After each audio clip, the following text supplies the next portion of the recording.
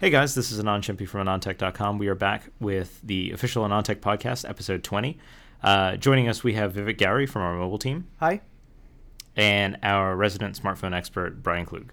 Hey guys. So we have a whole bunch of mobile stuff to talk about. Before we talk about that, if it's okay, I want to talk about Crucial's M500. Yes. So this is a super exciting drive simply because it's the first affordable terabyte class SSD. So it's a 2.5-inch SSD. It's got a Marvell controller inside, 9187, custom Crucial firmware. It's not the fastest drive in the world, but for $600 MSRP, you can get a 960 gig version. 2.5-inch form factor, so it'll fit in your laptop, and it doesn't suck, which is supremely exciting. Because like all of the other terabyte class SSDs have either been really expensive or just terrible. And this is the first one that is neither. So that's really exciting, and it gets there by using new 128 gigabit NAND die. So this is out of Intel and Micron's own fab. This is 20 nanometer NAND. It's 2-bit per cell MLC, and 128 gigabit per die. And they do some funny stuff to kind of get to that density. So they actually get a little more area efficiency out of the die through playing with page and block sizes, and there's some performance implications to that, which is why this drive isn't the fastest thing in the world. But you do get a drive that is way faster than a hard drive, just excellent as an SSD, and it's super affordable. Like if I had a system that I could stuff a 2.5-inch SSD into, this would be the one I would get if I could, go for the $600 960 gig version. The smaller capacity drives are okay, but really the exciting one is that $600 960. The only other interesting feature, this is like a very, very modern platform. So one thing that's really cool about it, it's the first drive that supports Microsoft's eDrive standard. I didn't even know this was a thing. Had either of you two heard of this? No, I've never heard of that. Yeah, so eDrive is really cool. Apparently this is a Windows 8 thing. If your SSD so all modern SSDs have encryption, just real-time hardware encryption. And it's kind of done for free because NAND doesn't like writing things like strings of zeros. So historically, all the SSD controller makers have always they've scrambled the data before writing it anyways. Like it's just real crappy encryption that gets done. So the step from there to go to full AES 256 isn't that big of a jump. So modern controllers will do some form of real-time encryption. The problem is it's never exposed in a user controllable way to the end user. The way a lot of the drives work is you go into your BIOS, you set your ATA password, 8 to 30 some odd characters, and that'll unlock or lock the drive. The problem there is obviously your security is limited by how good your ATA password is. And there's no tie-in with things like BitLocker. So Microsoft fixes all of this with Windows 8 and something called the eDrive spec. So with eDrive, if your drive supports TCG Opal 1.2 and IEEE 1667, you can actually, and you have all the other platform requirements, you can actually have BitLocker leverage the hardware encryption on your drive, which That's is super pretty cool. Yeah, Wow. so the cool thing is, today, if you have an SSD and let's say it's a 500 gig drive and it's full of data and you turn on BitLocker, there's like an initial encryption stage because it has to go and software encrypt everything. And then there's a CPU performance penalty as it has to encrypt and decrypt data on the fly. With an eDrive, which the M500 is, there is no initial encryption time because everything's already encrypted. It's just leveraging the hardware encryption that's on the drive itself. So whereas a 500 gig drive might take you an hour and a half to encrypt normally, with the M500 it's just like a couple of seconds. You enable BitLocker and everything works. Now the requirements are you can't use MBR. It has to be a GPT partition, so you have to enable like GUID boot in your EFI setup and all that stuff. So you have to make sure that your EFI is up to date and like your platform supports all this stuff. Obviously, you need proper BitLocker support. This only works under Windows 8 Pro and Enterprise, I believe. But when it works, it's cool. And it's nice to not have software encryption running on top of a drive that can already do hardware encryption. So this is something like eDrive is something I'm hoping to see from more SSD vendors going forward. The disappointing side is obviously it's not from what I've seen from everyone's roadmaps, not everyone is jumping on this bandwagon. Anyways, that's M500. I've said my piece about it. Why don't more drives have that? I mean, I thought Sandforce always, their big thing was that we have AES hardware blocks, but they don't do this? Well, so Sandforce hasn't had a controller update since 2011, right? Right, okay. So this spec probably got published after that, and then you can't just retroactively easily update that? Correct. So presumably, maybe, 3rd gen Sandforce, which is supposed to be out Q3 or Q4 this year, that might support this. But I know of drives that are be launching in the next month that won't support it. This seems really cool. This is like the way it should work. Exactly. And this is something that I'm hoping we'll see support for from Apple as well. Because there's no reason to do encryption and decryption in software if it's just going to be on your SSD to begin with. Right. Yeah, it's just like you're just re-encrypting data that's already encrypted. Correct. So I don't know. I'm really excited about it. The M500, like I said, it's not the best performer in the world. They're still not prioritizing I/O consistency, which I think is a really, really big user experience thing. So even at the 960 gig volume or capacity point, you're still going to want to keep like 20% of the drive kind of spare area, just free. And that's kind of a rule of thumb for everything, even Samsung's A40 Pros. That's what I tell everyone to do. So they haven't really addressed a lot of the stuff that I'd like to see SSD makers address. I know there'll be some guys coming out in the near future here that will. But again, at that capacity, at that price point, you really can't beat it. There is one thing that I haven't written about that I have noticed. So the M500 is super aggressive on its idle time garbage collection. So if you look at the way we do our tests, you secure erase the drive, you precondition the drive, so you fill it with data, and then you run the benchmark. The reason there, and this is particularly true on reads, not all controllers, like if you read a freshly secure erase drive, you might get artificially inflated read performance results, which is why we always fill the drive first, so you're actually reading valid data. The M500, for whatever reason, if it detects that you've put data on a partition that and then deleted the partition, so don't trigger trim, just delete the partition, it'll actually go in and start cleaning up that garbage data like aggressively. This is the first drive I've seen that does it almost immediately, and as a result it actually impacts our read performance numbers. So if you notice, our read numbers are actually a lot lower than a bunch of other sites that published, the reason being that we always fill the drive before we run read tests. Interesting. Historically, this hasn't been a problem because no one else just kicks into idle time garbage collection right away. But for some reason, the M500 does. I haven't had time to actually investigate and write about this, but that's the explanation for that. Cool. The frustrating thing in all of this is obviously I no longer use a notebook where I can put a 2.5-inch drive in. Like you're also on the Retina, right? Yeah, I've been on the 13-inch Retina because the 15 is unusable in Coach. Like I can't. Yeah. It's too big. Well, it's unusable in a lot of different scenarios. But in Coach, it's completely unusable. Like I can't. I guess like I should preface that with like modern airline Coach.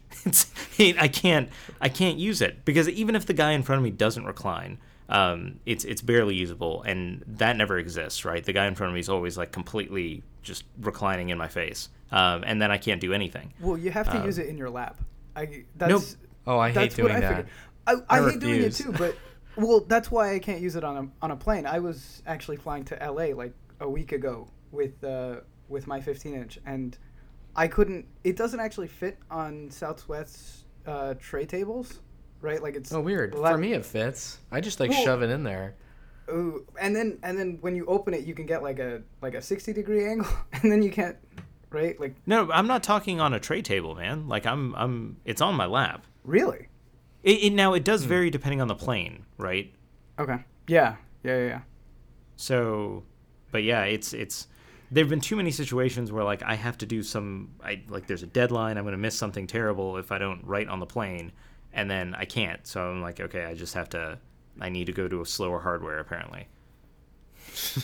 For me, the thing is that I find I'm very productive on the plane because there's no internet to distract. Yeah. Like if I just was on a plane all the time, it would be great. My productivity would be awesome. No, I like working on planes, but then, I mean, there's just too many issues, right? Like the dude in front of me reclining, just people on top of me while I'm working. Like it ends up being a problem.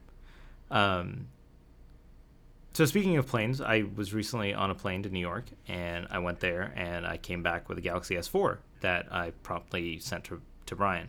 And then you spent a good old week with it, and published part 1 of your Galaxy S4 review. While in like a very, I mean, like you were coming down with like a cold or something. Like it was just, it was a miracle that I'm even still went getting live. over it. I'm still getting over it. Now it's kind of like a sinus infection, but I'm getting that fixed. And then I got pink eye over it. So yeah, so that was definitely an emotional like struggle, but we got something up, which is good. Which is crazy. So like I remember I was coming back. I was visiting AMD. Oh, actually, I want to talk about AMD. We'll add that on later here. I was visiting AMD, and like I'm in Dallas trying to fly home, and I get a message from Brian, and he's like, I don't like the NDA is going to lift that night, and he's like, I don't know if we can make this, and I'm like, oh crap, this isn't good. So I was like, give me all of your data, and I just started writing based on data, and then I posted some of that in the engine, and then I don't know, you got a second wind, and then you just started piecing stuff together. So we were a few hours late, but we managed to get it live, amazingly enough. Right. Yeah, that worked out really well, I thought. And it's not like a full review. We called it a part 1, but it still has the majority of things. And even though like we had a week, it's like a week gets really turned into like a couple of days after you're done trying to run all the battery life tests. Yes. And there was also the hilarious, so the night before I go out to New York, I asked Brian, I'm going through what it was like for Galaxy S3, where they gave you the option of, for your review units, you could have one of two or two carriers. Right. So I asked Brian, I'm like, okay, what's your wish list, right? If they give me an option, which operators do you want? And he says AT&T, T-Mobile, and then like a lot of dots, then Verizon, and then like a huge amount of space, and then Sprint, and then it's like in parentheses, if it's Sprint, it's not getting reviewed. And we laughed about that. We were like, I said it's whatever. a disaster. Yeah. So then, of course, like I get the review unit, and it's Sprint. No, you said you're in the lobby or something, and you're like, I think the review unit is Sprint, and then I was like, oh my god, this is just a disaster. And you know what? It's not just me that feels that way about Sprint. It's everybody, and a lot of the other reviewers don't feel like they want to be vocal enough. And I understand maybe like they have other things that they're worried about, but I just don't care. Like I'll just tell it for what it is. And they've privately said the same thing, that like it's to the point now where if it's Sprint, it's almost impossible to really review it. Just because not because we have some sort of huge vendetta against Sprint. Like I learned that there are Sprint fanboys. And what sucks about during that testing in the embargoed period was that I couldn't really show how bad it was, because that would be violating NDA. So yes. I'm like, I just hate Sprint, and people are like, why? Well, I can't show you. And then, I still can't really show, because then that would be violating another NDA. So that just made it really difficult to communicate, sort of the problem. But the graph is the graph. And that just made battery life testing a problem, and it's still not really comparable, right? Like, because we don't have LTE results, and I don't know. Like, I sound like I'm just complaining. Like, we got a review unit. That's nice, Yes. But obviously, like last time, everybody was very spoiled because you could pick two operators and boom, So I picked AT&T and T-Mobile, and then later on we got a Verizon one, but yeah, I don't know. Yeah, you spent a lot of time up there getting it, and that worked out well. We got something up. My thoughts on the device itself kind of are unchanged. I like the S-View cover. I like that a lot. The fact that it unlocks. Like if I'm looking at what's actually objectively new, that is among like the top two things. And you show it to people and they're like, wow, that's cool. And my big thing is that this is always the way it should have worked. Like we had 3 of these where it didn't unlock the device when you flip it open, and now it unlocks the device, which is awesome. It's perfect. What you were going to say cover something for folks who don't know, it's it's a flip cover. It's kind of like the iPad cover, right? It right. attaches to the side of it, or does it completely encase it? What do you mean? It's sort of like so basically it's a, like we had the previous flip covers where they're just a back battery case replacement. I mean battery door. And then there's a little material that connects like a front cover that flips down on the front. And it's different from the, like the iPad ones in that there's no like magnet that adheres it in place. In fact, if you leave it open for too long or like before you get it kind of broken in, it's a little bit difficult to keep it closed. But that existed for the S3 and the Notes. What's new now is that there's that window at top, which is awesome. And you can see glanceable information like, text, the time of date, all these status indicators, do things like call filtering, all that sort of stuff gets located at the top. And because it's AMOLED, they don't have to light up the whole display. So I like stuff like that. That makes me smile just because it's cool and it's new. I think the rest of it, it's sort of been fairly well understood even before devices went out to people. We could have started writing it then. But I'm still giving it a fair shake. It's not totally done yet. I think everybody kind of feels the same way that's involved in this, and that they want to play with the Exynos 5 version more than the Snapdragon 600 version, which is nothing against Snapdragon, but it's just like that's how the cookie kind of crumbled. Yeah, I mean, it's the Snapdragon 600 version is the one I would want to buy, but yeah.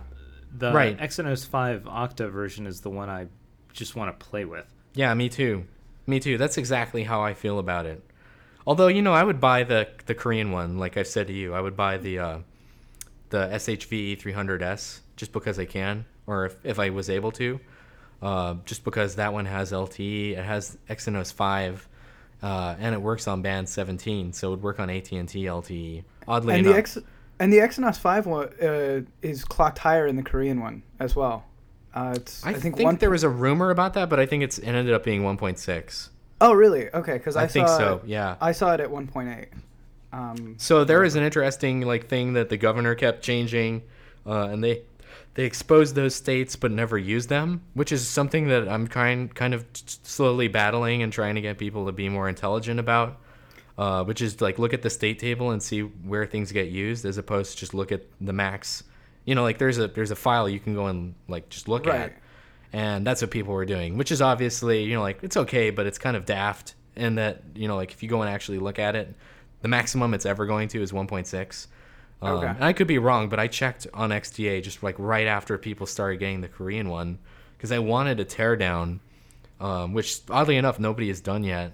Right. And that's what I saw. And what's really curious, I'm sorry, go ahead. Well, you got a kernel dump from somebody with an X. So yeah, that's easy. Well, right? You go on the open source disclosure thing, you can get it. And actually Samsung does a good job. I believe kernel sources were posted for the Snapdragon 600 USA variants before the phone even went on sale. I think people were looking at it before the phone was even in our hands. So, and that just gives you the keys to the kingdom if you know what to look for.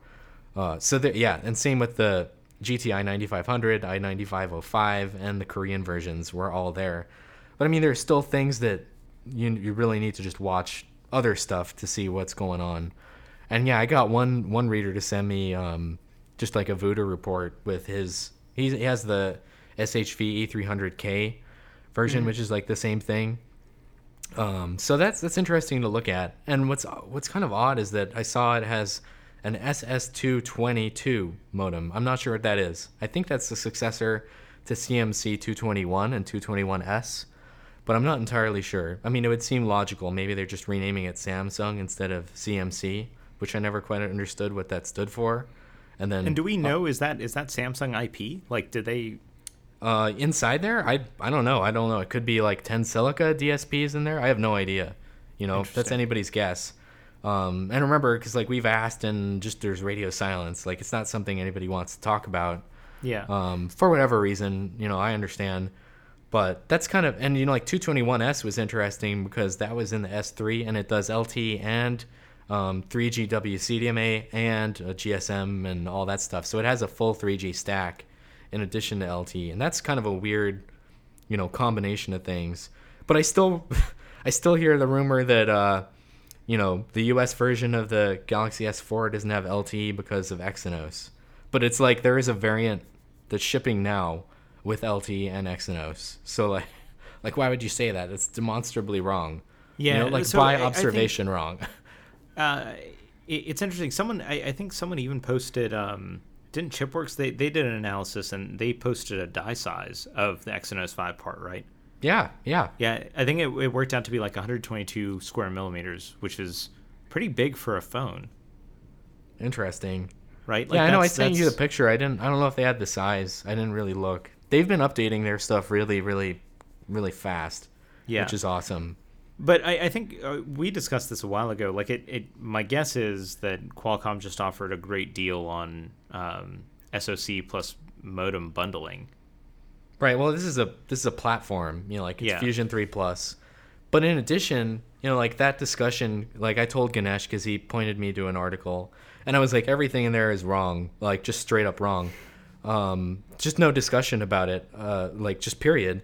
And like one of the points was that power consumption in LTE and like we're still hearing this rumor that like SoCs aren't compatible with LTE, and I'm doing quotes because it's like, does it have the right GPIOs? Like does it have the interface? Like, have you ever heard of HSIC?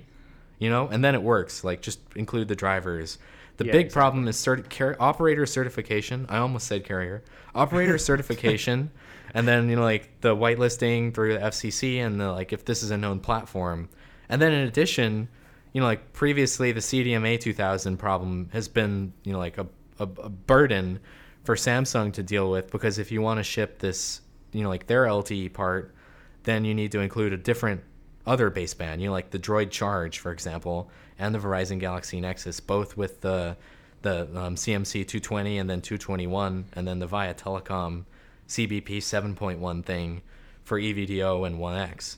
And I think the feedback almost universally was that everybody kind of like loathed that platform, like that's just the end result, and I kind of fought that for a while, and, on paper it's fine. I think it's probably very close performing, at least in voice and EVDO, but there's a difference, and people were perceiving that difference as like a negative one. So just as a result, operators aren't really willing to like spend a lot of time and investment testing, and, like maybe it doesn't make, I guess like you're saying, money is the real problem. It doesn't make sense to go through it when you have this other platform that works just fine and everybody is already validated. So, like any of these other, like you're looking for a technical reason, there really isn't one, that's just wrong. So that's what I have to say about that.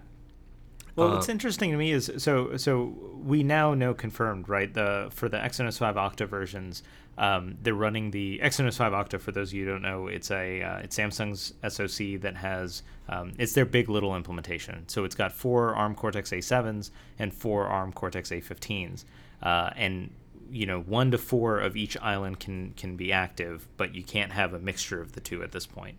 And so now we know clock speeds, right? The A7 island maxes out at 1.2, and the A15 island maxes out at 1.6, which I've said publicly is probably a bad idea in terms of power consumption, right? Like, because we already have good power data on 2 A15s at 1.7 on 32 nanometer, and that's not the prettiest picture.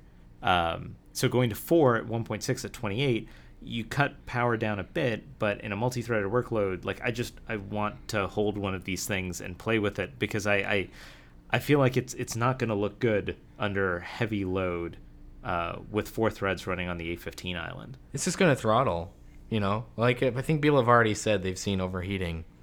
Interesting. But I never know what to believe reading things online. And plus, let's be honest, everything overheats right now. Like, I was telling you, like, I just have to stand next to my freezer. So that was interesting. So your Galaxy S4 review sample, it actually overheated. Mine overheats all the time. Looking at it, it overheats. Like, just doing stuff on it overheats. And then, the display AMOLED overheating. Like, I live in Arizona, but I'm, like, in an air-conditioned room 95% of the time. And it's overheating on my desk. So that's kind of another discussion, is like, what is the max brightness that I'm going to put in a table? If if I put it on auto brightness and I shine the brightest LED I can find to just saturate the ambient light sensor. What does the brightness go to? What does the brightness go to on like the 5 MDNIE modes that demonstrably are unchanged from the previous generation that everybody seemed to think solved the AMOLED problem? Yeah, can we talk about that for a second? Like it's so in and it's my bad. I didn't actually pick this up when we first did our hands-on at the launch. But Samsung has had these customizable display settings for a while, right? Dating back to what, Galaxy S2? Yeah, I believe that's where it started. And I mean, either way, go back and read the reviews. I know I called it out. Like, this has been there forever. So the standard settings are what? There's standard, dynamic, and movie, right? And the idea is that and natural. Okay.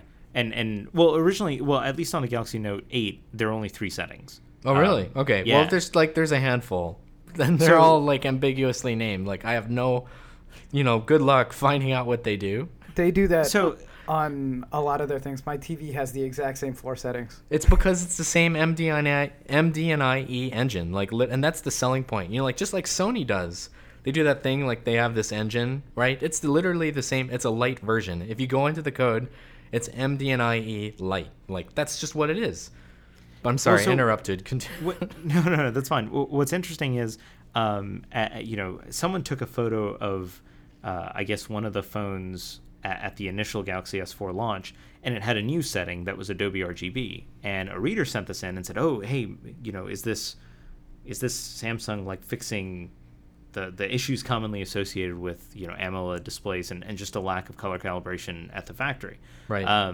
And that was the big unknown for us. But you noticed 2 different things, right? One, you noticed that in the US version, it's not called that. So it's even more interesting. So then after that happened, and other people emailed and were like, "Does this solve it?"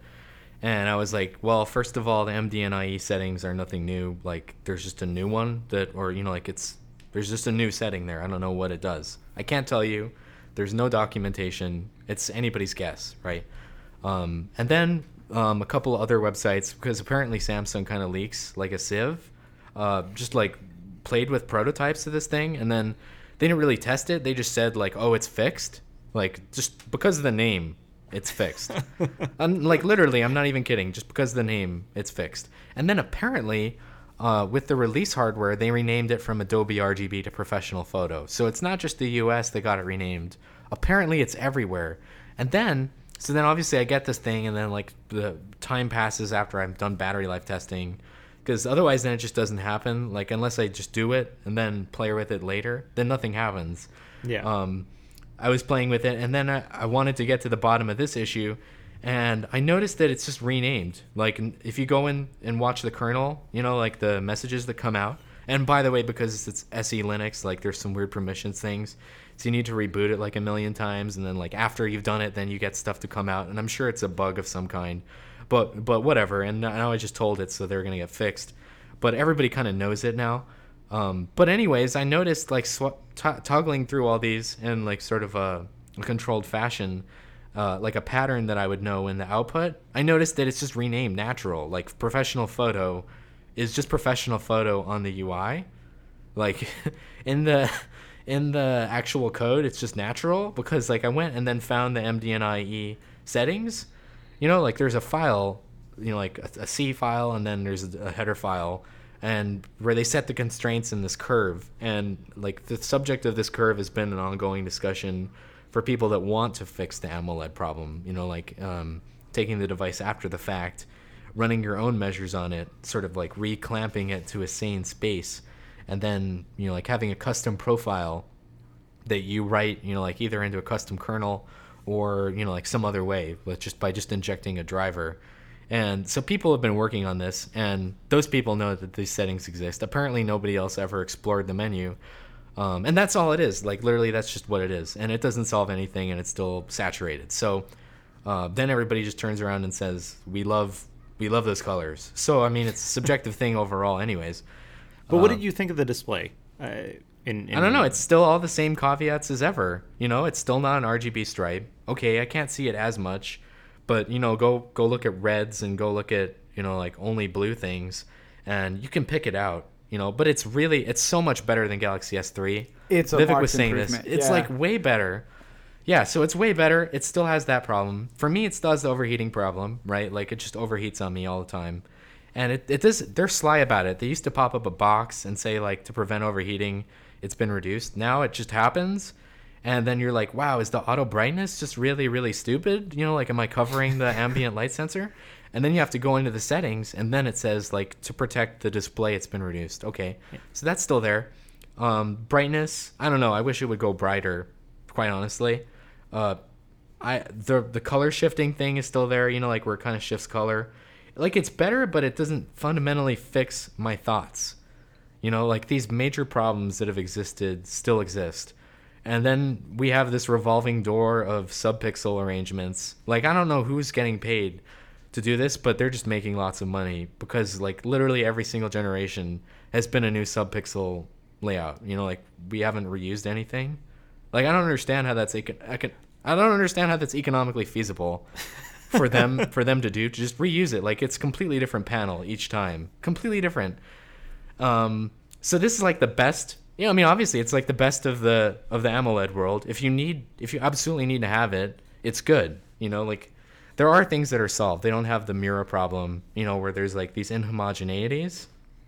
Like, go pick up a Galaxy Nexus and then look at it, and if you display like a grid that's just flat, you'll see regions where just like the lithography was different. You know, like literally splotches. It looks like you have splotches on your display. So that's solved, but that was also solved last year. So, I don't know if it fundamentally changes my thoughts on this. And I still don't like that there are all these toggles for like auto brightness. There's auto contrast that I can't turn off. You know, I realize these are things normally users don't care about, but it's frustrating for me when I'm trying to like actually quantitate what I like and don't like about a display and like prove it in numbers. Yeah. And it's almost to the point with like the camera where it's like, if you're just doing this, then really I'm just gathering noise. And I don't want to do it. Like, you're just kind of cheating, you know what I'm saying? Yeah. And I still like an LCD better. And that's a key point that you prefer LCD. I mean, I think I'm with you there. The consensus about Galaxy S4 display seems to be that it is in movie mode or whatever. Movie is tolerable. It seems to be that it's not a bad experience. Right. But it's not necessarily demonstrably better than like what you get with an HTC One. I'll just still take an LCD over it. And you know what's weird with their subpixel arrangement that I don't really talk about is that there's like, it wouldn't be such a problem to not have an RGB stripe. The problem with this one is that the space fill is so bad that you can see the black in between the pixels with the right patterns. And that's what people look at when they're looking at these photos online. You know, like, I've kind of moved on from the macro photo. We just use a microscope, which are all at the same magnification. So I don't know why you would look at like somebody's macro when you can look at a microscope of it, and just see that the space fill is really bad. Like, there's very little area that's actually used, that's actually producing light. You know, like, there's luminous exitance from that area. Yeah. There's very little area. Like, if you could just go and compute a ratio. And it seems like it's very low. I don't know why, if there's lots of gating in between, if they feel like they don't need it. Whereas if you look at an LCD, generally there's very little space that isn't, filled in by, just the fact that your filters and then the polarizers, and then everything else is gating. Like, I don't know why there's so much space in between. And I feel like that's the only thing I can really say is an actual problem. Because in those weird patterns that some people have kind of contrived, then you can see a difference. Like, for me, I sound like I'm really negative about it, but it actually is quite good. Like, I can tolerate it. I can deal with it. Now I think the positive thing about everybody starting to like harp on these MD and IE settings is that it finally made me go measure them all. Like, before, they just kind of like changed everything. Yeah. And there's still no documentation. So like standard seems like it should be like sRGB to me. Like, I don't know why movie is sRGB. Like, I guess movies are sRGB as well, but then they're not really. You know, like, if you go talk to Chris and you know anything about HDMI, there's that like the small little like bias that they have with the black levels and all this stuff. So, like, I'm waving my hands here because like I have no clue what's going on, and frankly, well, I wonder how much of this is related to how things are handled in TVs typically, right? Because isn't movie mode normally the more like accurate mode, and standard is like whatever they use to sell you a TV at Best Buy? Probably. I mean, literally, these are TV settings. Like, the engine is the TV engine. Just like Vivek was saying, excellent point.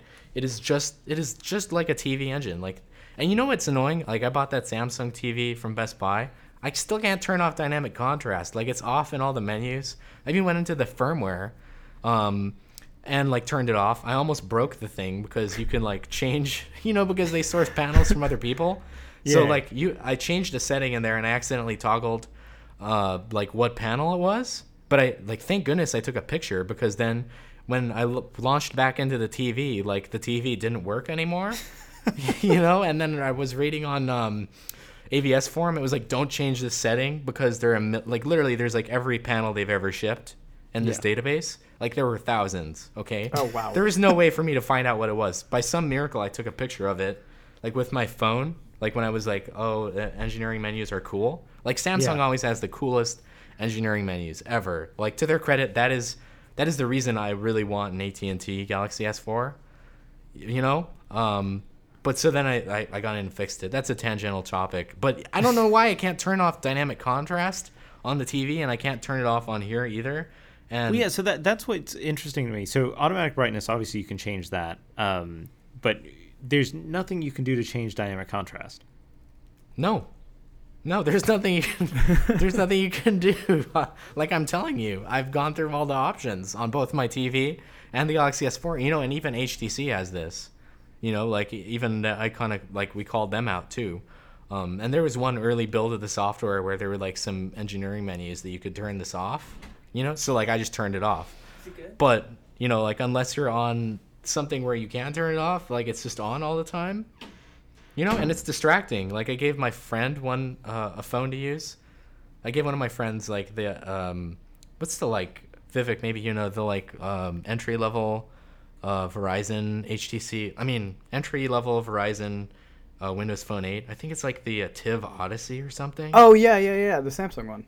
Yeah, and he was like, "What's wrong with this thing?" Like when I press Shift, the display brightness changes. I was like, "Oh, that's auto, like that's dynamic contrast at work. Like it's changing the brightness as a function of what's displayed." But I don't understand why you need that on an AMOLED, right? I don't either. No, that's what other people have said too. I wish I could tell you. It feels like, so what's frustrating to me is, like, clearly there are a lot of experts within the Samsung display, like, side of the business.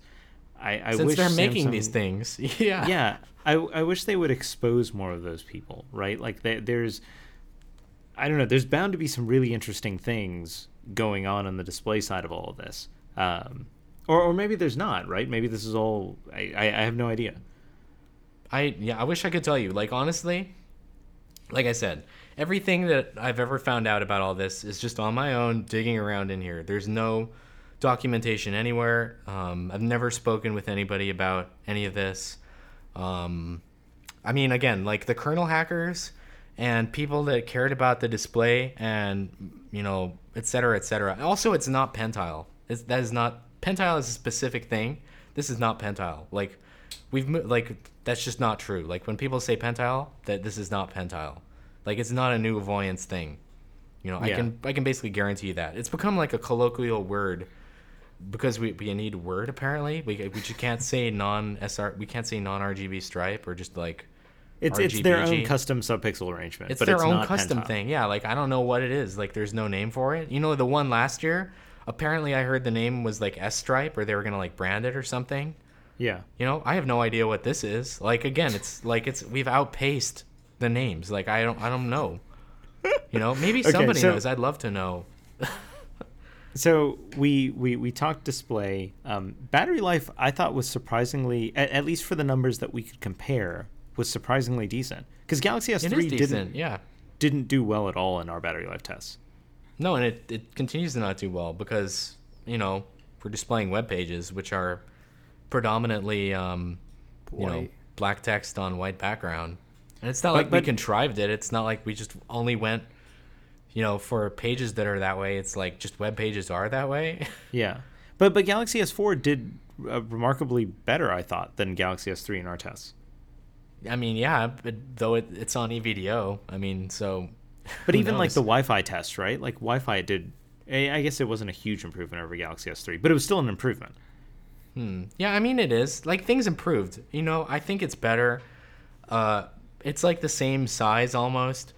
You know, we have a bigger display. We have faster and faster SoC.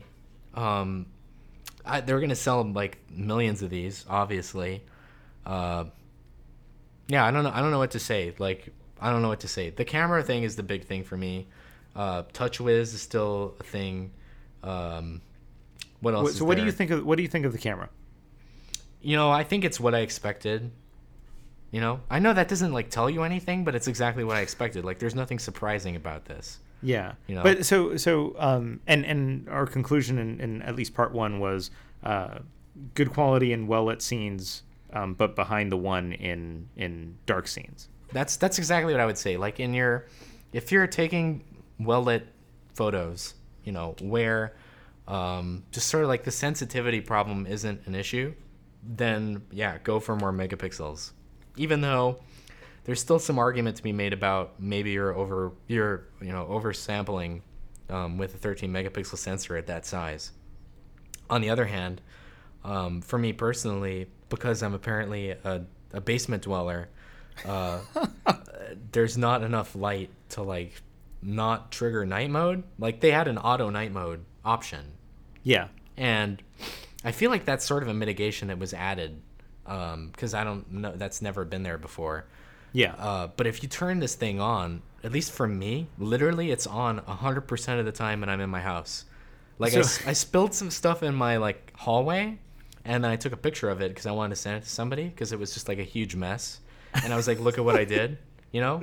And I'm literally standing underneath an LED light, like just a huge light, okay? Like, it seems well lit. And night mode comes on, and I just can't believe it. You know, stuff like that. It's just like, there's what night does mode night all mode the do? time. Are they just doing it's a just an longer HDR exposure? merge. No, it's like a bunch. Yeah, it's the longest they can do, and then it's like an HDR merge. Interesting. You know? So you're just temporarily oversampling. How many? Do you know how many samples it takes? No clue. I'm still working on that. I need like a stopwatch or something moving.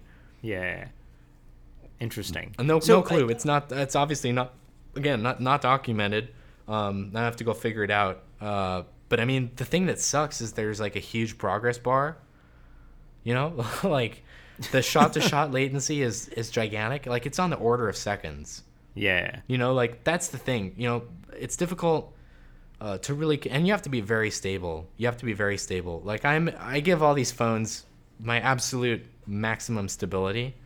You know, like, absolute, as stable as I can possibly be when I'm shooting.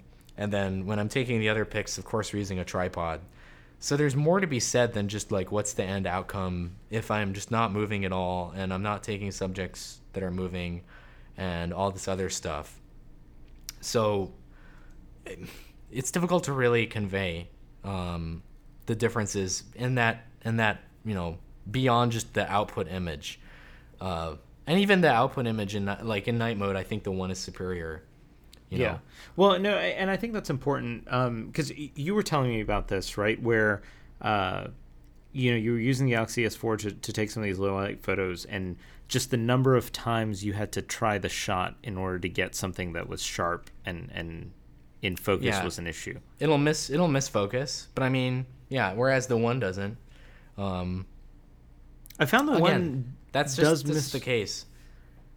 Oh yeah. So for me, I found the one misses focus in like very, very dark scenarios, and you were telling me about this because it doesn't have an AF assist lamp. Right. Mm-hmm. Yeah, which is something they need to fix. Yes. But I mean, that's what people have been saying for like forever. Yeah. You know, they just need to have that. Vivek, you got your hands. Have you played with the Galaxy S4 at all? Yes, I have. So and you now have a one as well. What are your thoughts? So I haven't, I guess, used the camera of the S4 very much. Okay. Because I just had it really quick hands-on. Odds are I'll end up getting one in the next week or so for like actually having. Yeah. But the biggest thing about the S4 that I noticed was just the display made it really. The display alone is enough to convince me to upgrade from an S3. And other than that, it felt pretty similar. There's just not that much different about it that you can really feel in like the first couple of minutes that you play with it. Yeah. I want to hear your thoughts about the industrial design, because like Vivek, you nailed it with the Galaxy S3 was trying to be like faux aluminum.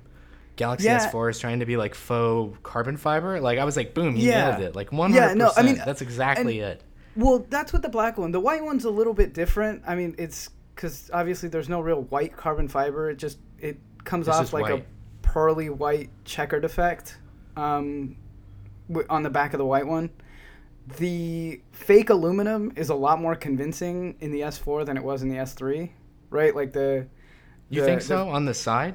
Yeah, the fake metal around the side in the S3, it's like this isn't even See, I like that though. I like that they didn't do the like really fake chrome thing. You know, like now it's just back to being this really fake chrome thing. Well, and I think it's a Korean thing. Like I've come to understand it. Like they like the chrome ring. Like for them, that's a status thing, even if it isn't like the highest. You know, it's not up to our standards. Like for me, it looks plasticky. They just love it, and that's just I'm coming to terms with there are different tastes in industrial design and UI and UX. No, so I do think you're onto something there, because you know that's one thing that I've noticed. The longer I've looked at TouchWiz, the more I feel like there are regional preferences that often color a lot of this stuff. And I hadn't been looking at it like that until you kind of framed it in that perspective. Because I do see it a lot. There are a lot of markets in the world that I don't think actually prefer the look of iOS or and in many cases even prefer the look of TouchWiz over that. And I do think there might just be regional preferences like that. No, there totally are. And I'm sorry, I interrupted Vivek, but I think that's the reason for the weird, Chrome thing. Even if I don't know, it looks like they just brushed, like they make it Chrome, then they just brush it, and then they put the like ultra coat plastic thing on it. I think that's what they do. I'm really not sure about how they would go about it, but I like that it's like it looks better in the S4 than like if you look at a white S3, it really just it looks like silver plastic, and I didn't like that very much. And I really didn't like the fake aluminum, like the fake brushed aluminum thing that they had going on in, I think, the Note 2 and the S3. It was just, it was bad, right? So, Vivek, can I ask you this? When I held, ignore material quality differences, I'm simply talking proportions here. Mm-hmm. To me, holding the S4, given my hand size, it feels more comfortable in hand to me than the one. And Brian doesn't feel this way, and I'm curious if you feel this way at all, or if I just have weirdly sized hands. Well, I mean, me and you are roughly the same height, build, right? Like you're around 5'something", 5'7", 5'8". Yeah. Right? Brian's way taller than both of us. Yeah, he's like 7'2". Yeah, right.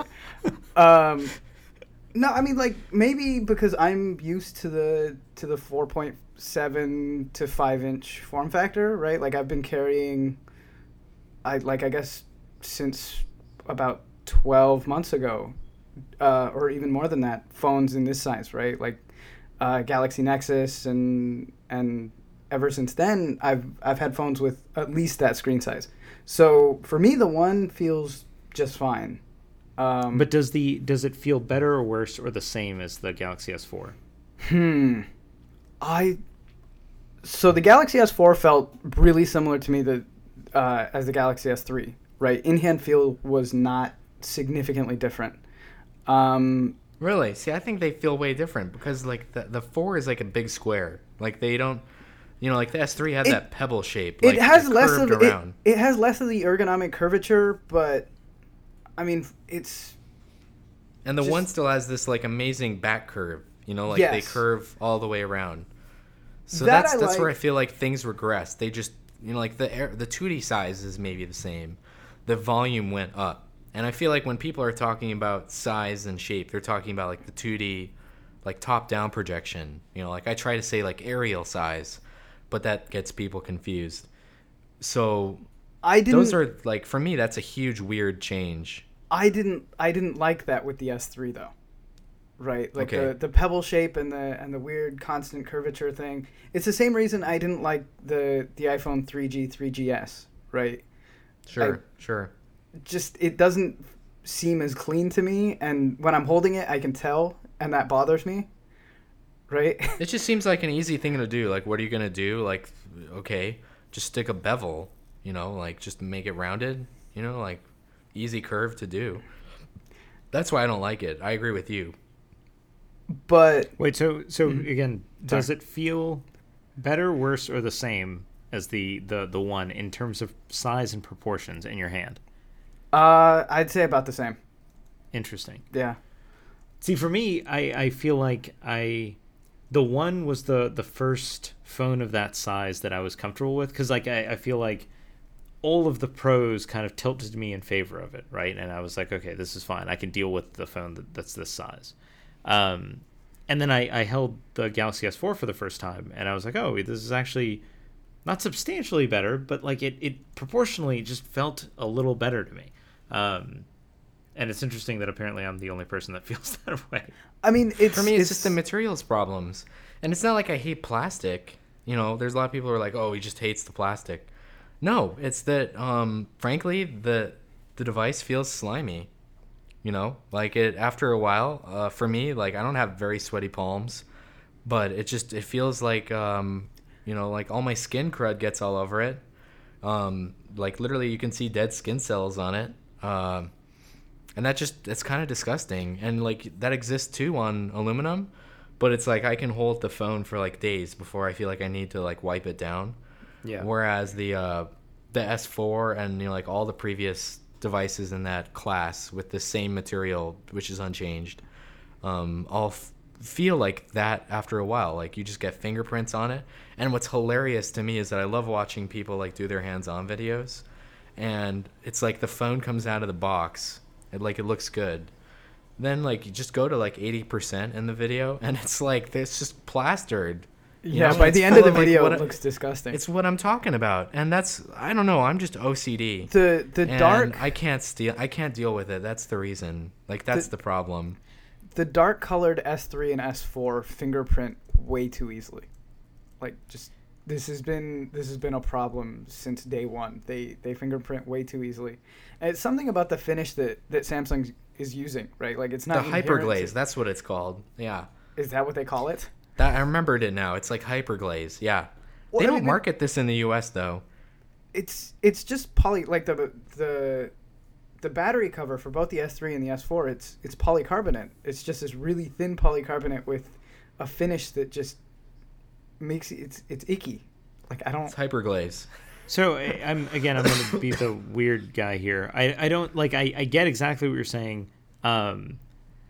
And I feel like when I first get a device, this kind of stuff matters to me.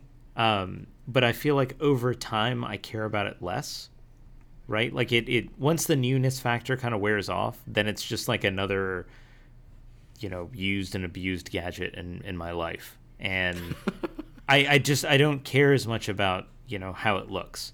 I don't know. For me, like just the one, I keep pulling it out and I'm like, wow, this is awesome. Like it feels so good. And it sounds stupid, but it's true. And then the other one, I'm just like, this is dirty. Like I need to, like I need to go wipe it off. It's this feeling of contentment, right? With the phone. I haven't like I'm not used to feeling content with any of my technology, because there's always something wrong with it. But with the one, it's just there isn't anything wrong with it. Right. I feel like Samsung had this down. Can we just go back to the Galaxy Nexus thing? Just go back to S2. S2 felt good. Like we solved the problem. I don't understand why we need to do this again. Like we solved the problem then. Just put a textured material.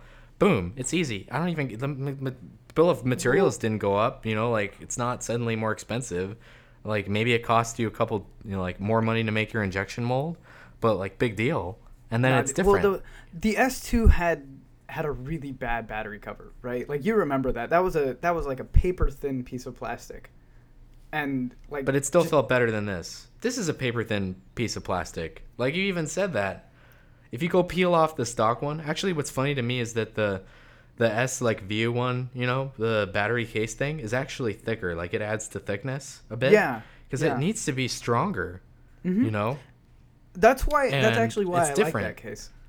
Me too. So does the presence of that case at all mitigate your plastic feel issues? No, not fundamentally, because it's the same material. It's just like they made it a little bit thicker. Yeah, it doesn't feel as bad when you take the battery cover off. One thing to their credit is that they've supposedly fixed the issue where, like, I used the flip case with the S3 for a long time, and the issue that I saw was that it would start peeling almost immediately, which was kind of unfortunate. And I talked to somebody about this, and that's supposedly very fixed now. Like, it's guaranteed to not peel up. Oh, like the actual finish won't peel off. Well, like on the flip case, there's like a faux like brushed kind of material, and then on the back there's like a felt, so that kind of cleans your screen. Oh, okay, yeah. So that material would begin to separate because it's just like the heat pressed it together. Like you can see there's a lip, and they just kind of like heat solder, like fuse them together, like a little bit of melting action. And I feel like that's all it was holding it in place. Supposedly now it's better, or like they'll give you a replacement. We didn't talk about tactiles, which is a little bit funny, but I sound like I hate the S4. I just want to use one. Like I can't use the Sprint one. It's a marginally connected tablet. Sprint is in like a state of actual regression in my market. It's not, Arizona isn't a priority. Obviously in some markets they have LTE. It's 5 megahertz on PCS. I would say good luck with that. But I mean, if you go to an AT&T market that's 5 megahertz. Which is, by the way, like the width of a WCDMA carrier with guards. So it's like 3.84 megahertz or 5 wide after you add the guards. It's like you're just dealing with the capacity of a single WCDMA carrier. So, I mean, LTE is not LTE, and this is something people are still like slowly figuring out. Yeah. Even though like I thought we settled this. I don't know. That's why I like service mode, because I want to know what I'm getting. Not all LTE is created equal. Yeah, there are multiple channel bandwidths, like from 1.25 megahertz, which is like the width of an EVDO carrier or a CDMA 2000, up to like 3, and then 5, and then 10, 15, 20, and that's that's what you get. So, Sprint runs 5, but yeah. The other thing with Sprint LTE is that they only have 2 LTE markets on the entirety of the West Coast, right? Yeah, it's an East Coast thing.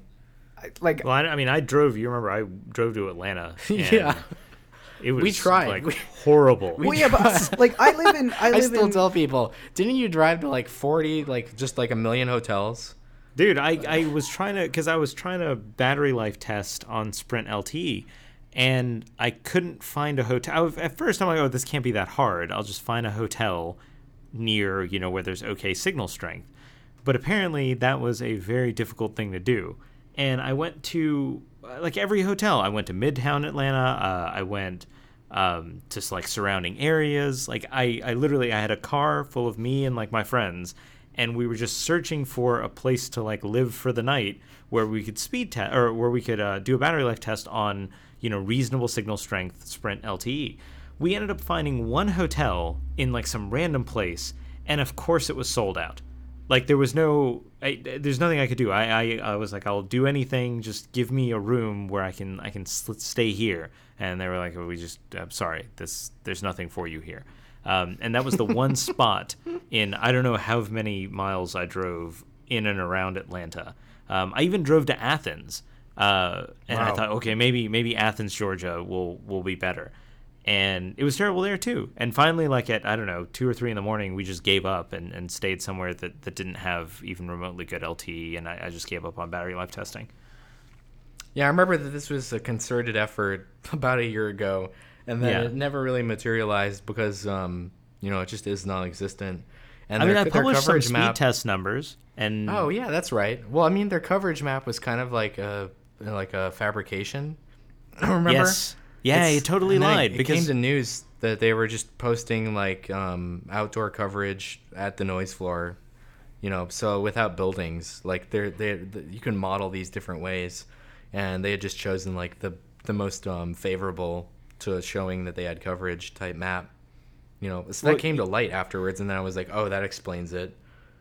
You had the most hilarious take on all of this, which was that the FCC should just take Sprint Spectrum and give it to T-Mobile. That's really inflammatory. I know that's gonna get me yelled at.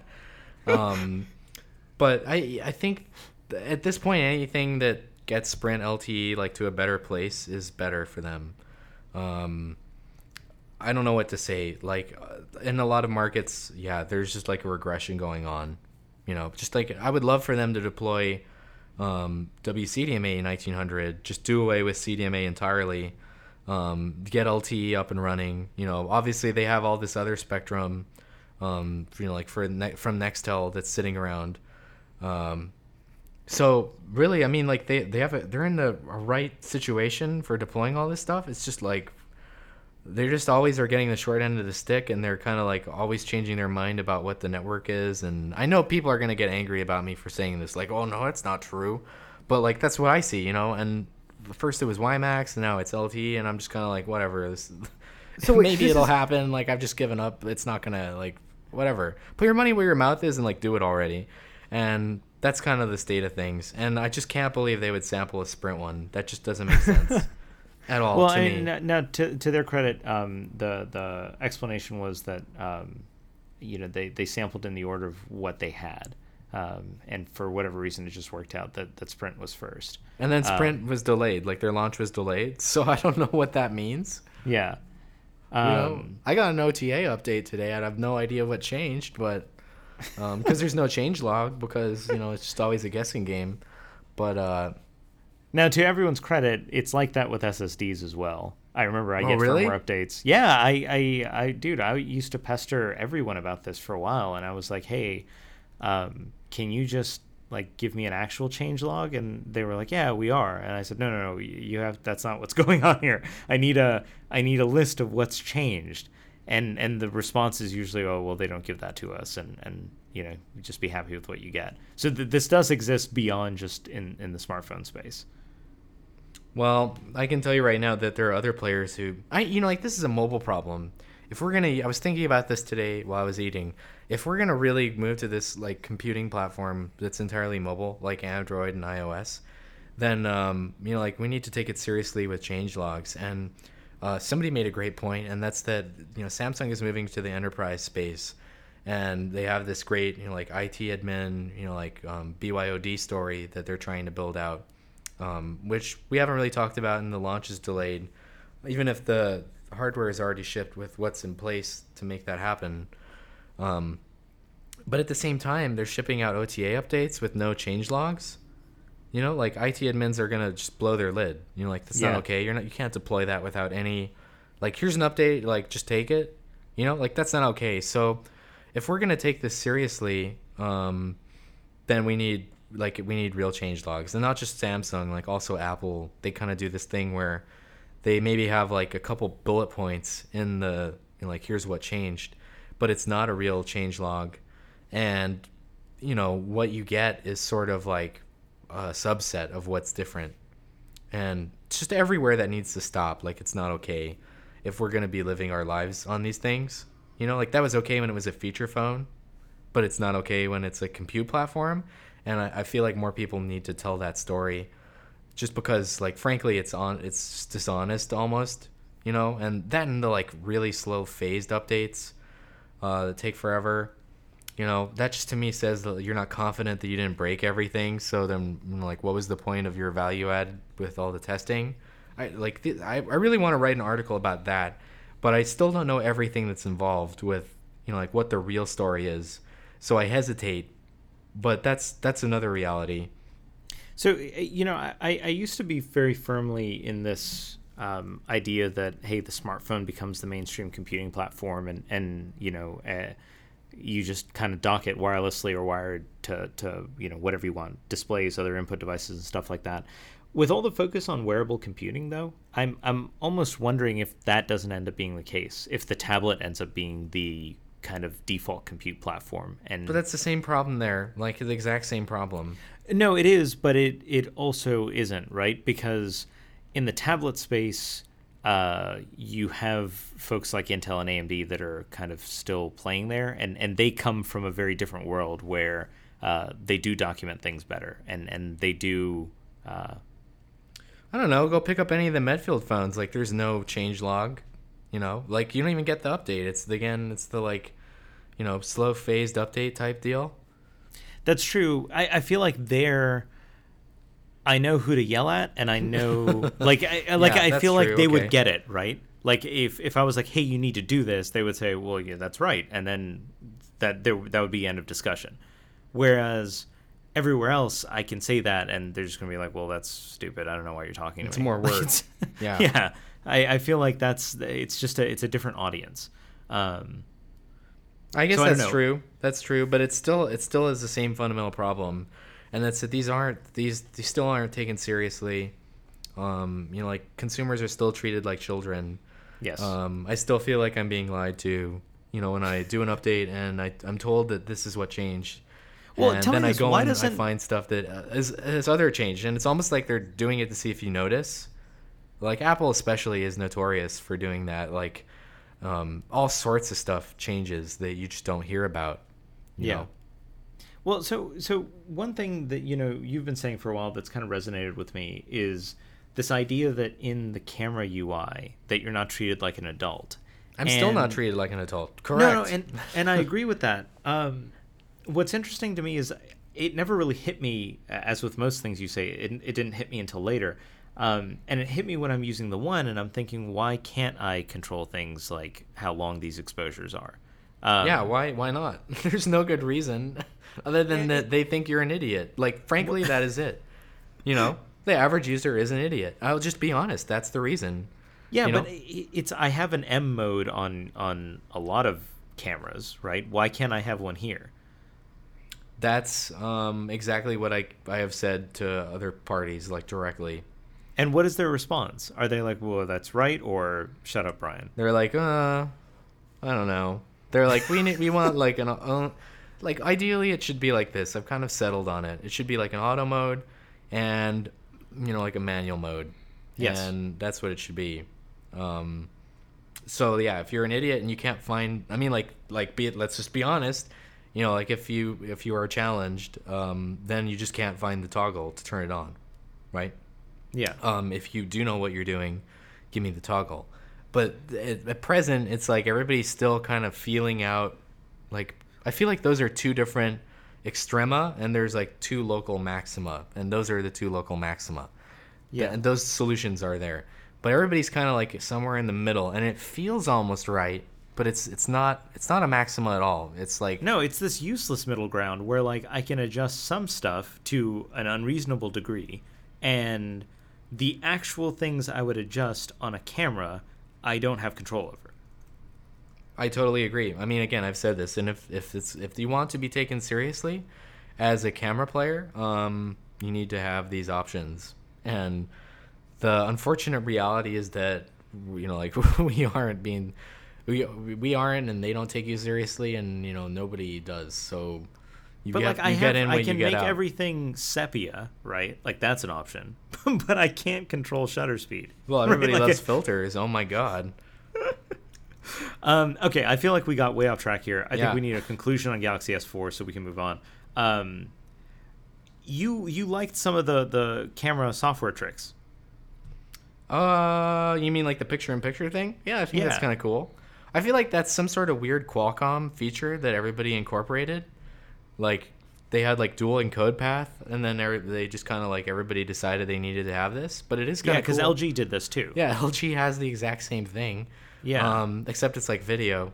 They have basically on the GS4 they have the picture, and then on the One we have essentially the same sort of like dual ISP, dual encode path thing with Zoe's, where we're taking photos and video. Like that's what that is. But yeah, I mean it's kind of cool. It's hilarious to show your friends. Yes. So that, I mean, like you need that stuff to sell the camera. Again, like I'm saying, not just because you know, the imaging experience is it, but like you need an ad. You know, I'm realizing that like this is the reality. So that's what that is. I like GS4. Like I said, I want to use the thing, but I can't. You know, like you gave me a Sprint one, and I can't. And it's, you know, like it has UMTS 1900, but it's locked. So, you know, I can't stick my SIM in there and just use like 3G without you know, LTE, and like give you my thoughts about the rest of the things. You know, like because there are some other changes. I like the phone. Is it the best? I don't really know. Like, is there ever a best for each generation? Probably not. You know, Really? there's So more my take on it competition was- for Samsung this time.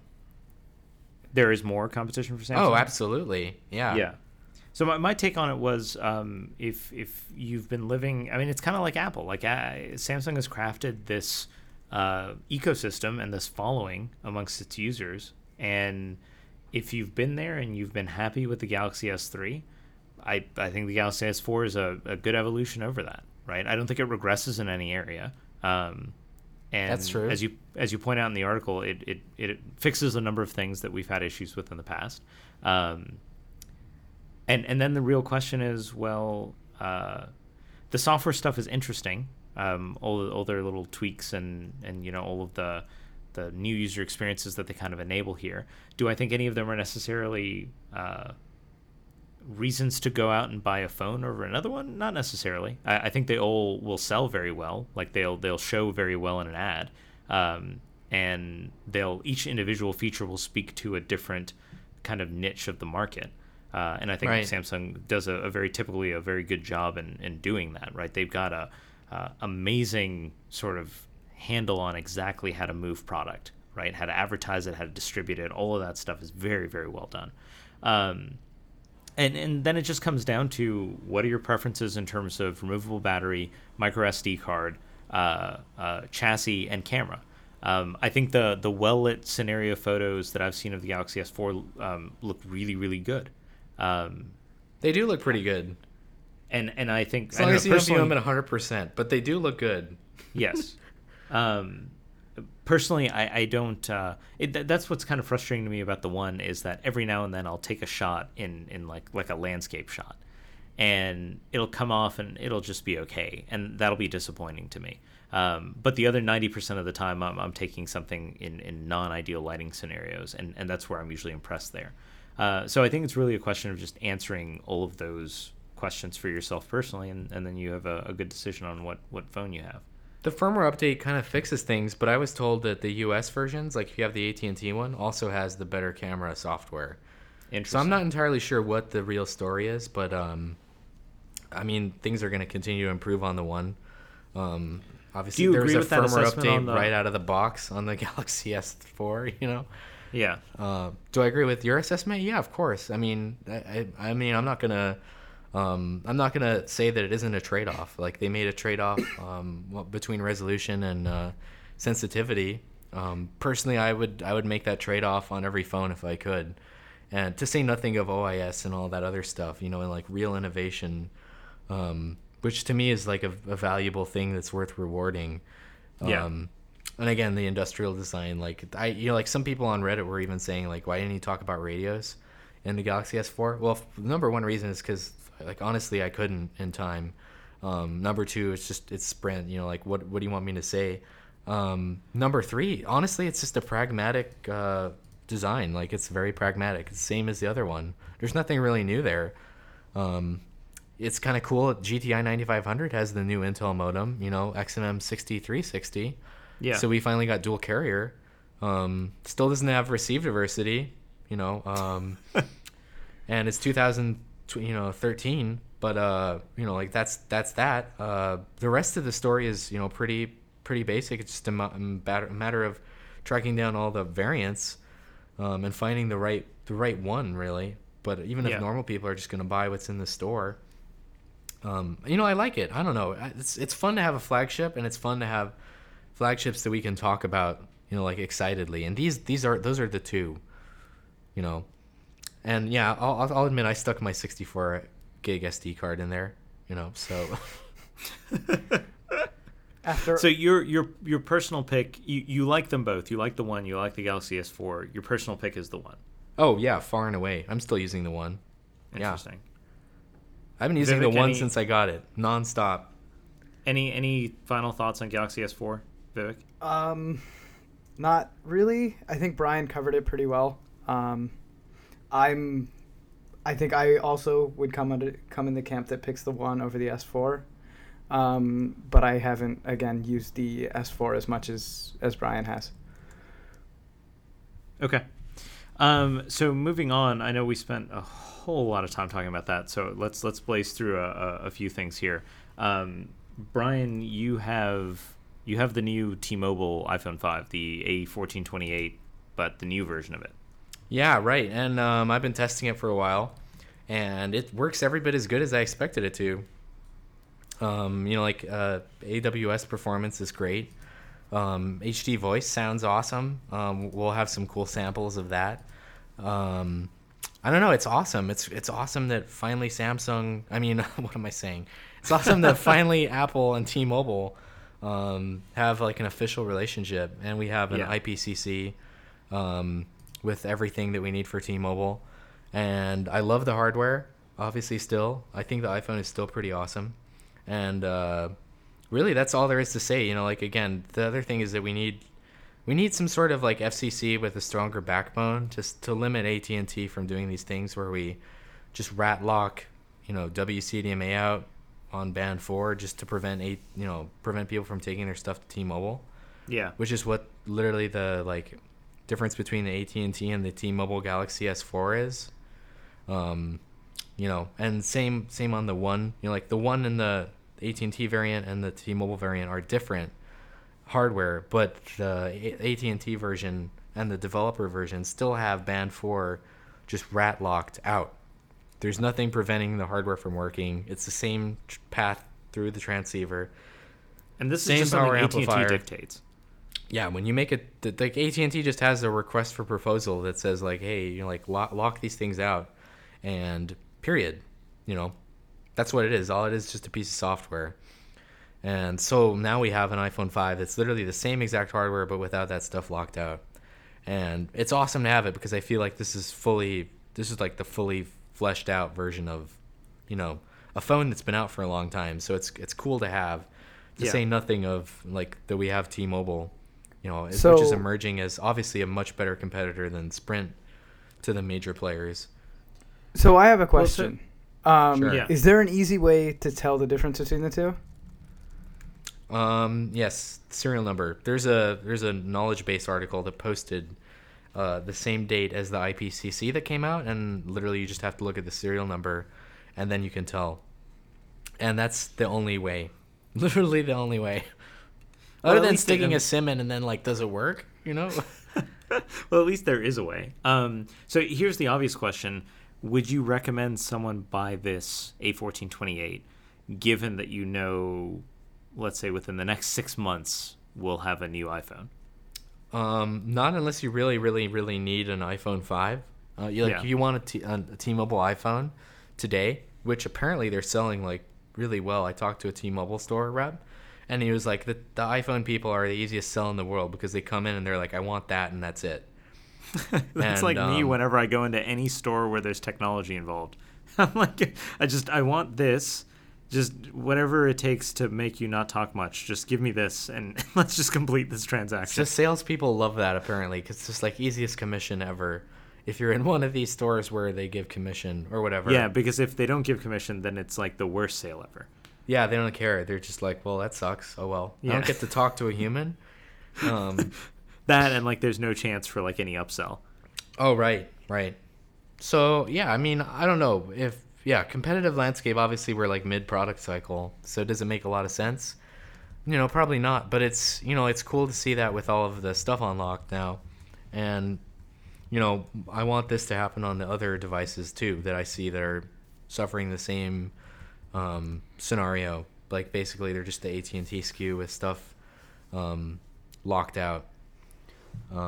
So that's really all there is to say about that until we test it. But it's the same iPhone, and AWS performs great, which was my worry, is that it didn't. But now it does. I can tell you that. Okay. So you got a whole bunch of other cool stuff. You finally got the HTC First. Yeah, HTC First. Which is first Android, Facebook home thing. Funniest name on earth because it's we have the 1 and the First. So I guess HTC just really likes being first or number one or like what's next. It's a great like mid-range device, you know. I like that it's like rounded the same way everywhere, which is pretty cool. Supposedly this was in development forever, like it's not a new design, but it's just like it's so cool. And it's like AT&T LTE and it's marginally stock underneath. You know? And I say marginally because like apparently my definition of stock is different from everybody else's. Like it has like a 4G status indicator and then the 4G LTE status indicator. And then like there's the weird AT&T updater that doesn't work. But that's really like, yeah, I know that's there. So I'm like, how can you people call this stock? Like you're just wrong. Like apparently I just fundamentally disagree. But it's stock in all of the like normal like UI and stuff like that. Yeah, correct. Other than you know, like, and I don't mind Facebook Home as much as I thought I did. And you know, like on battery it's okay, and it's an 8930. So that's pretty cool. Yeah, I think it's a neat little phone. You know, it's got the 1V camera. It's pretty sweet. Interesting. 8930, we've never seen that in a device, right? No, not yet. Even though it's been out for a while. Yeah. And what's 8930 config again? It's what, Adreno 305? Dual core crate, Adreno 305, LTE, same IP block, all that good stuff. But this is still crate 200 base, so this is like the OG crate. Right. It's like a gimped 8960, basically. Yeah, I gotcha. So you like this thing? Yep. Yeah, I think it's it's great. You know, I don't know if it's the best phone in the world, but you know, like if you're a person that spends all your time on Facebook, maybe this is cool. Yeah. You know, it's just neat to see something different, you know, and I know that's not a real review. Yeah. But it's... Well, what do you think, what do you say to all the folks who view it as a kind of like a Galaxy or a Nexus 4 but with LTE? That's not true at all. And I agree with you, but why do you say that? Because again, it's not really stock Android. It's 4.1. You know, it's just not. If you want something that's closer to that, just go buy the dev unlocked HTC One. You know, or better yet, just get on HTC's back about having AOSP support, and then we can talk. Yeah, because the implication there is obviously Nexus 4 is still going to get updates sooner than the HTC First will. Right.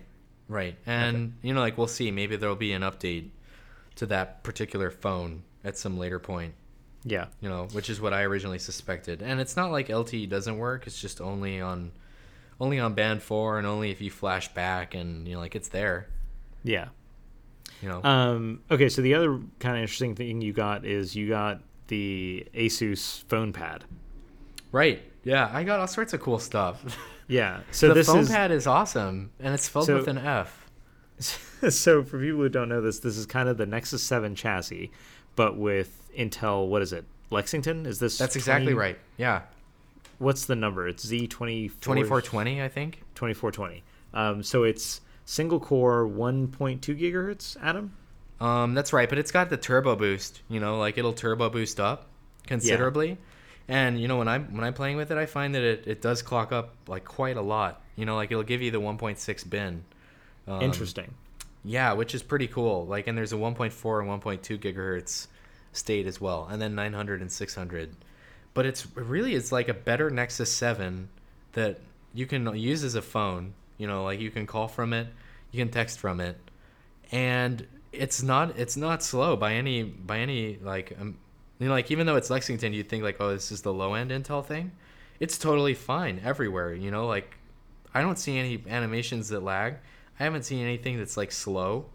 So it's like a better Nexus 7 that's metal, right? Like how can we just talk for a second about how ASUS can make like basically this should be low end, a low end tablet that feels premium at an incredible price point, but Samsung can't make like their highest end product not feel like horribly plasticky, and it still is really expensive. Like, can we just like, what reality does this exist in? Like, I picked this up, I'm like, is this low end? Because this feels awesome. It's metal. What's the price point of the FonePad? I forget. Isn't it like sub 200? I know the dollar amount in pounds. Isn't it like 179 pounds? Yeah, it was something along those lines. I looked this up when you told me you had it, actually. It's like 219 euros, 179 pounds. I don't know what it is in dollars. But I mean, like, that's insane, isn't it? Just like, that's the full price of the device, and it's metal. It's got a good, like, comparatively decent enough SoC. You know, it's got the full phone functionality. It's got a rear-facing camera. I just don't understand. I don't understand how this is possible, but we can't have, like, you know what I'm saying? No, I understand. Like, it blows me away. Like, I just picked this up, and I'm like, this is insane. And meanwhile, I guess it's $249 US. Like, I just can't believe that. Like, I don't understand fundamentally. Like, and I like it. I placed an hour-long phone call from it. Like, I just had my SIM in it because I was playing with it. And then my friend called, and I was like, what am I going to do? Tell him just, like, hang up. Sorry, I'm not going to talk to you. Like, let me go back to my normal phone. And no, like, this is, like, we need to test this. And I don't find it's a problem to hold it. You know, I held it for an hour against my face, and it's not a problem. And it fits in like big jean pockets. Like, it fits just fine. You know, like, if you're a dude and you have like big jean pockets, yeah, like, it actually fits. It fits in my pocket. You know. Now to play devil's advocate here, though, Samsung does make a whole hell of a lot more money than ASUS does, right? So, like, there's the point of, yes. It's possible. Yeah, it's possible to build something that feels premium and is a low, you know, kind of low on the pricing totem pole, but it's also possible to make a crap ton of money. Oh no, right? I agree that there are ridiculous margins and that Samsung is just making buckets, you know, yes. Like truckloads of cash. Like, they sold an 8960 phone basically all of last year into this year in droves. Okay, yes. Like, so the long tail of that product was just making like truckloads of cash. But I'm saying, like, from consumer standpoint, like, I just, like, that's hilarious to me that this exists, you know? Like, I think the PhonePad is incredible. And I know that sounds weird, but it just does. And the performance, again, is ridiculous. You know? Like, so I don't know. That makes me very excited for the current generation or you know, the imminent generation of SoCs, right? Because if we look at single core Atom with hyper-threading, the level of performance that delivers, if you're saying that is good, right? It's good on a mobile device at present. Yeah. What we're going to get going into Bay Trail at 22 nanometer, and what we're going to get from a lot of these A15 based designs and tablets, that's just going to be earth-shattering by comparison. It's totally fine for me. Like, it's just I don't have any problem with this. But now you're not recommending that someone buys this versus waiting for, like, Nexus 7 Gen 2. I would wait and see the Nexus 7 Gen 2 just to see it. But I mean, if the rumors are true and that's another APQ 8064, you know, then it is what it is. You know, I mean, that's not going to get me like super excited. You know, if it was Tegra 4, that would be exciting. If it's something else that we don't know about entirely, that's even cooler. And if it's Intel, that's even cooler still, just because, you know, like, wow, then we finally have something that, you know, gets the developers on board with this as being a credible platform. So I don't know. Like, I guess, you know, like, you can say wait and see forever, but at this price point, that's pretty ridiculous. And ASUS is always so fast about updates. You know, like, just follow them. You know, like, just everybody else is doing it wrong. I don't know what else to say. I like it. I can make a call from it. I can text from it. I am on it. I really want to put my SIM in this thing and just use it 24/7. You know, I'm testing other phones, but I really want to do it and see if it works fine. I get 3G, you know, here. I don't mind. And the only thing I wish it was a lot better is the camera. Yeah. You know, but that's understandable based on the price point. At least it has one. You know, Nexus 7 doesn't have a rear-facing camera. Yeah. You know, I just did autofocus on it. I mean, it works. That's what that noise was? Yeah. I don't know. I'm very positive about it. I'm more positive about it now than I was when I saw it. You know, like, at first I was like, this is just kind of like my version of the HTC America that I wanted them to make. You know?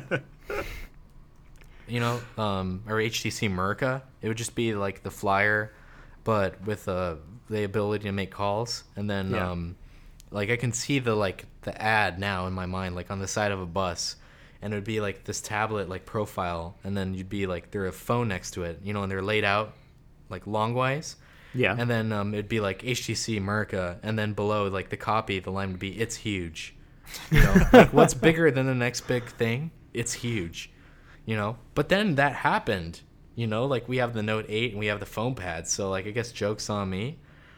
But I'm really positive. I ran battery life tests on it. It wasn't bad. I don't remember the number off the top of my head, but I mean it'll go in a graph, and I'm sure it's gonna be good. Like these tablets. Like to give you an example, I made the hour-long phone call. I had it charged to 100% because I was gonna do the battery life test. That's why my sim was in it. I remember now, and finished up the phone call, 96%. An hour-long phone call, I went like 4%. I mean, that's insane. Like what? That's awesome. Maybe that's a reason for it. Like if we have huge tablets with these gigantic batteries, then they'll last forever and we solve the other problem. That's true. I'm warming up to this thought as like, and I'm not joking. As absurd as that sounds, I'm warming up to it. So that's my thoughts. So you mentioned Galaxy Note 8. I finally got the review out on that thing. I kind of like it. Like it's weird. It took me a while to like really want to use the pen, but it's great for the situation where you're on the phone. Now, obviously, I was sampled with the Wi-Fi only version. Otherwise, there's that other usage model where you're on the phone on the Note and taking notes at the same time. But I'm on the phone, like I have a phone in one hand, and I need to like write something down. One-handed typing on a keyboard isn't necessarily what I want to be doing. And in that scenario, the S Pen worked really well. The other area where I kind of have become addicted to using the Note 8 is just using it to scribble stuff down, like to brainstorm, to plot out new features, or even like to conceptually understand technology that I'm like working on and analyzing. I actually found myself wanting to use it more and more. Like I finished the review, boxed it up, put it aside, and there were a couple of days there where I was like, oh, I need to just go charge that thing back up and bring it out here, because sometimes I do want to write something down, and it's like a really good size for me to do that with. You don't just write on text or whatever? Just like text edit? Yeah, but I don't always want to... Like, sometimes I want to draw boxes, right? Sometimes I want to simply draw, if that makes sense. Interesting. No, that makes sense. You want a diagram? Yeah, and it happens a lot. So the best example I can give is back when I was working on the SSD anthology, right? I actually went out and bought a whiteboard because I didn't have one, and I needed a way of visualizing exactly how I wanted to explain and organize some things in the article.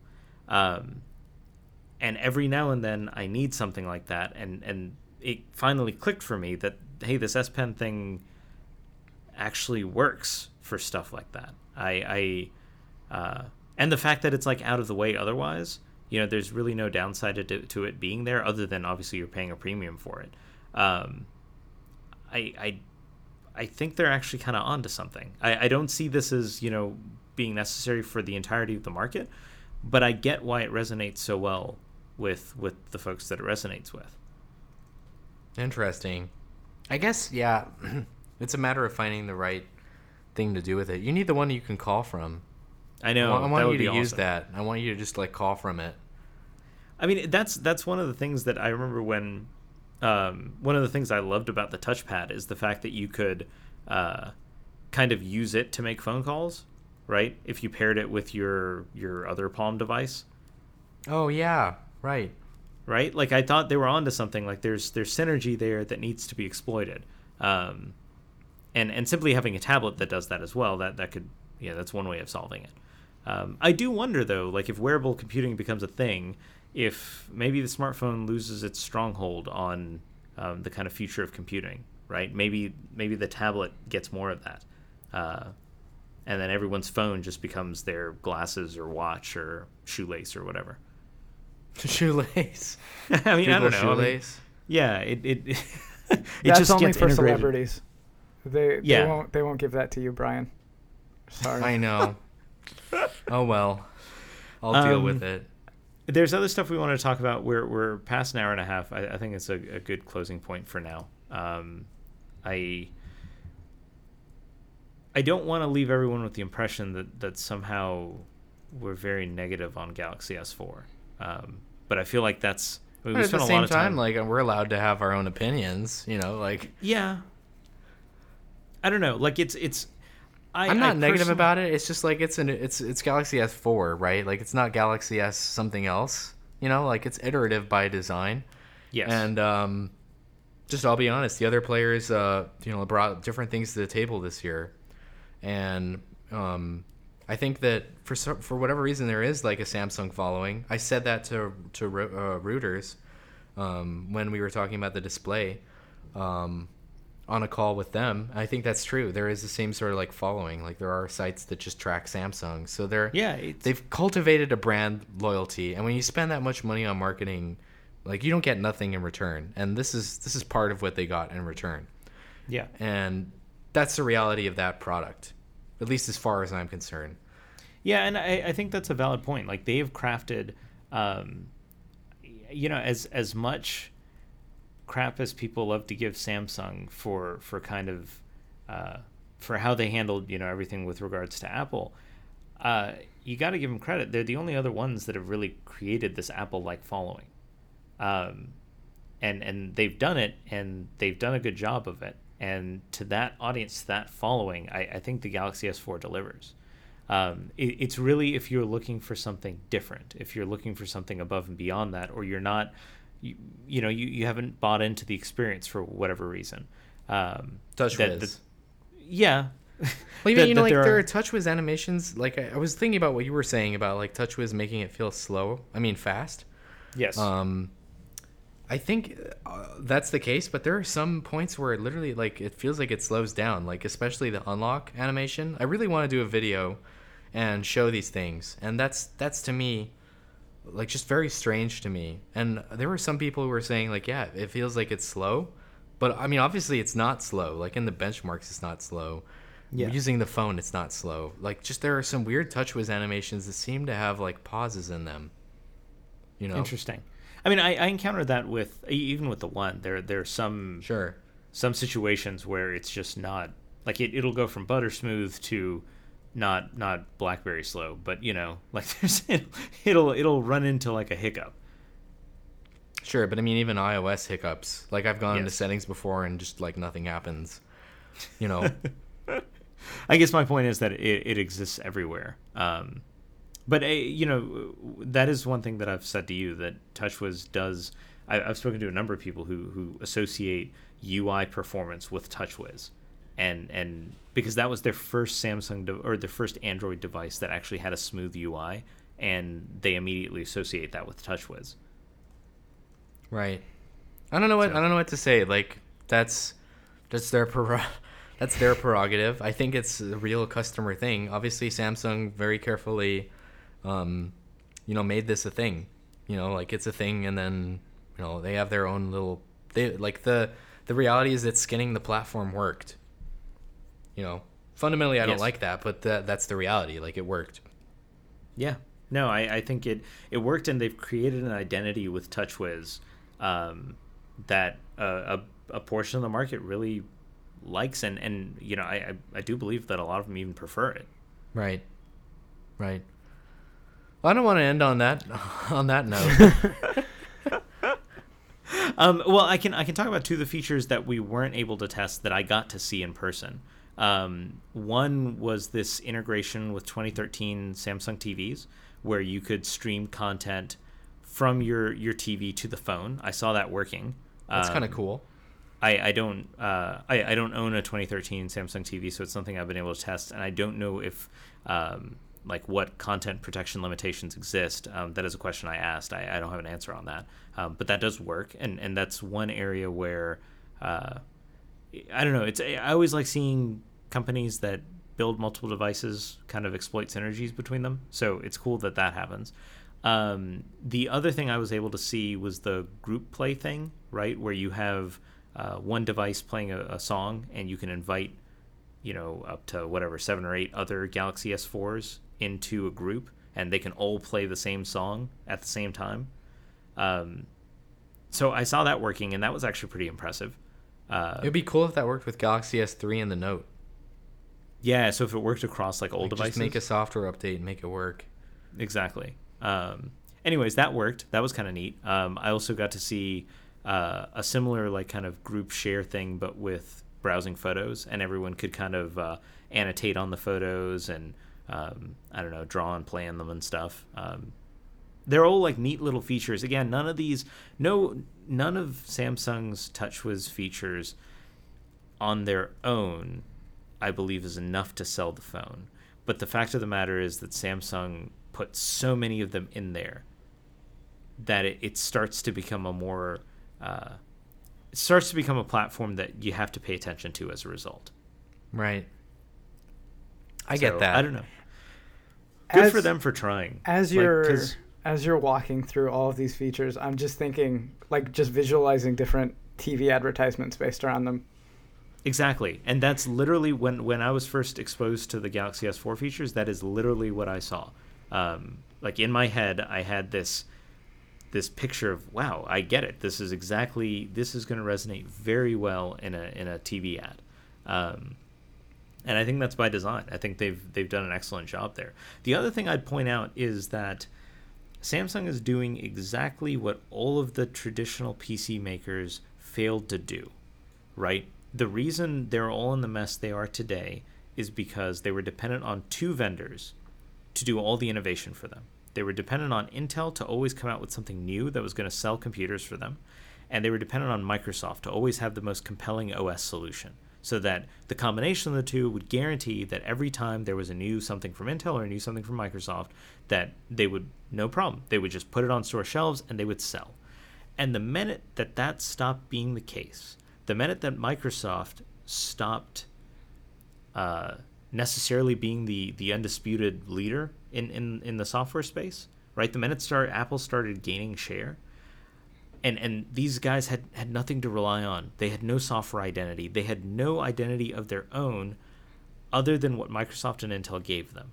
And then when you get to the point that where Intel wasn't competitive on power consumption, and these PC OEMs were just totally screwed, Samsung is doing everything in its power not to live that reality, right? It's funny to me. This is entirely what we're seeing everywhere in the mobile industry. You look at how tightly Apple is trying to control, the iOS experience, how strict they are about apps coming into the store, right?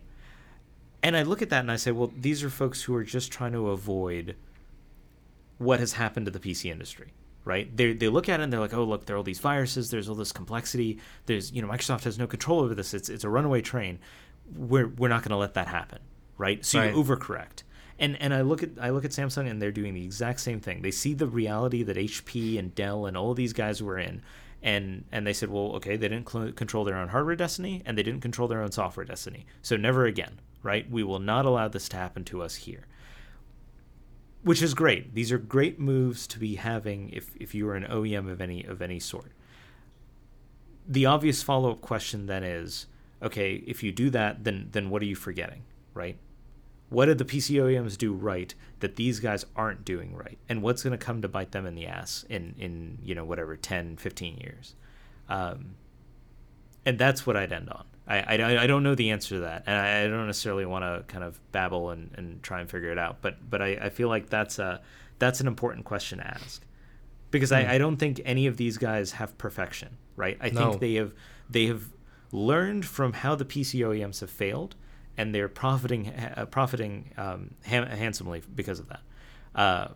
But what they don't have is they haven't figured out the way to kind of the trick to the path to immortality, right? I don't think they have that.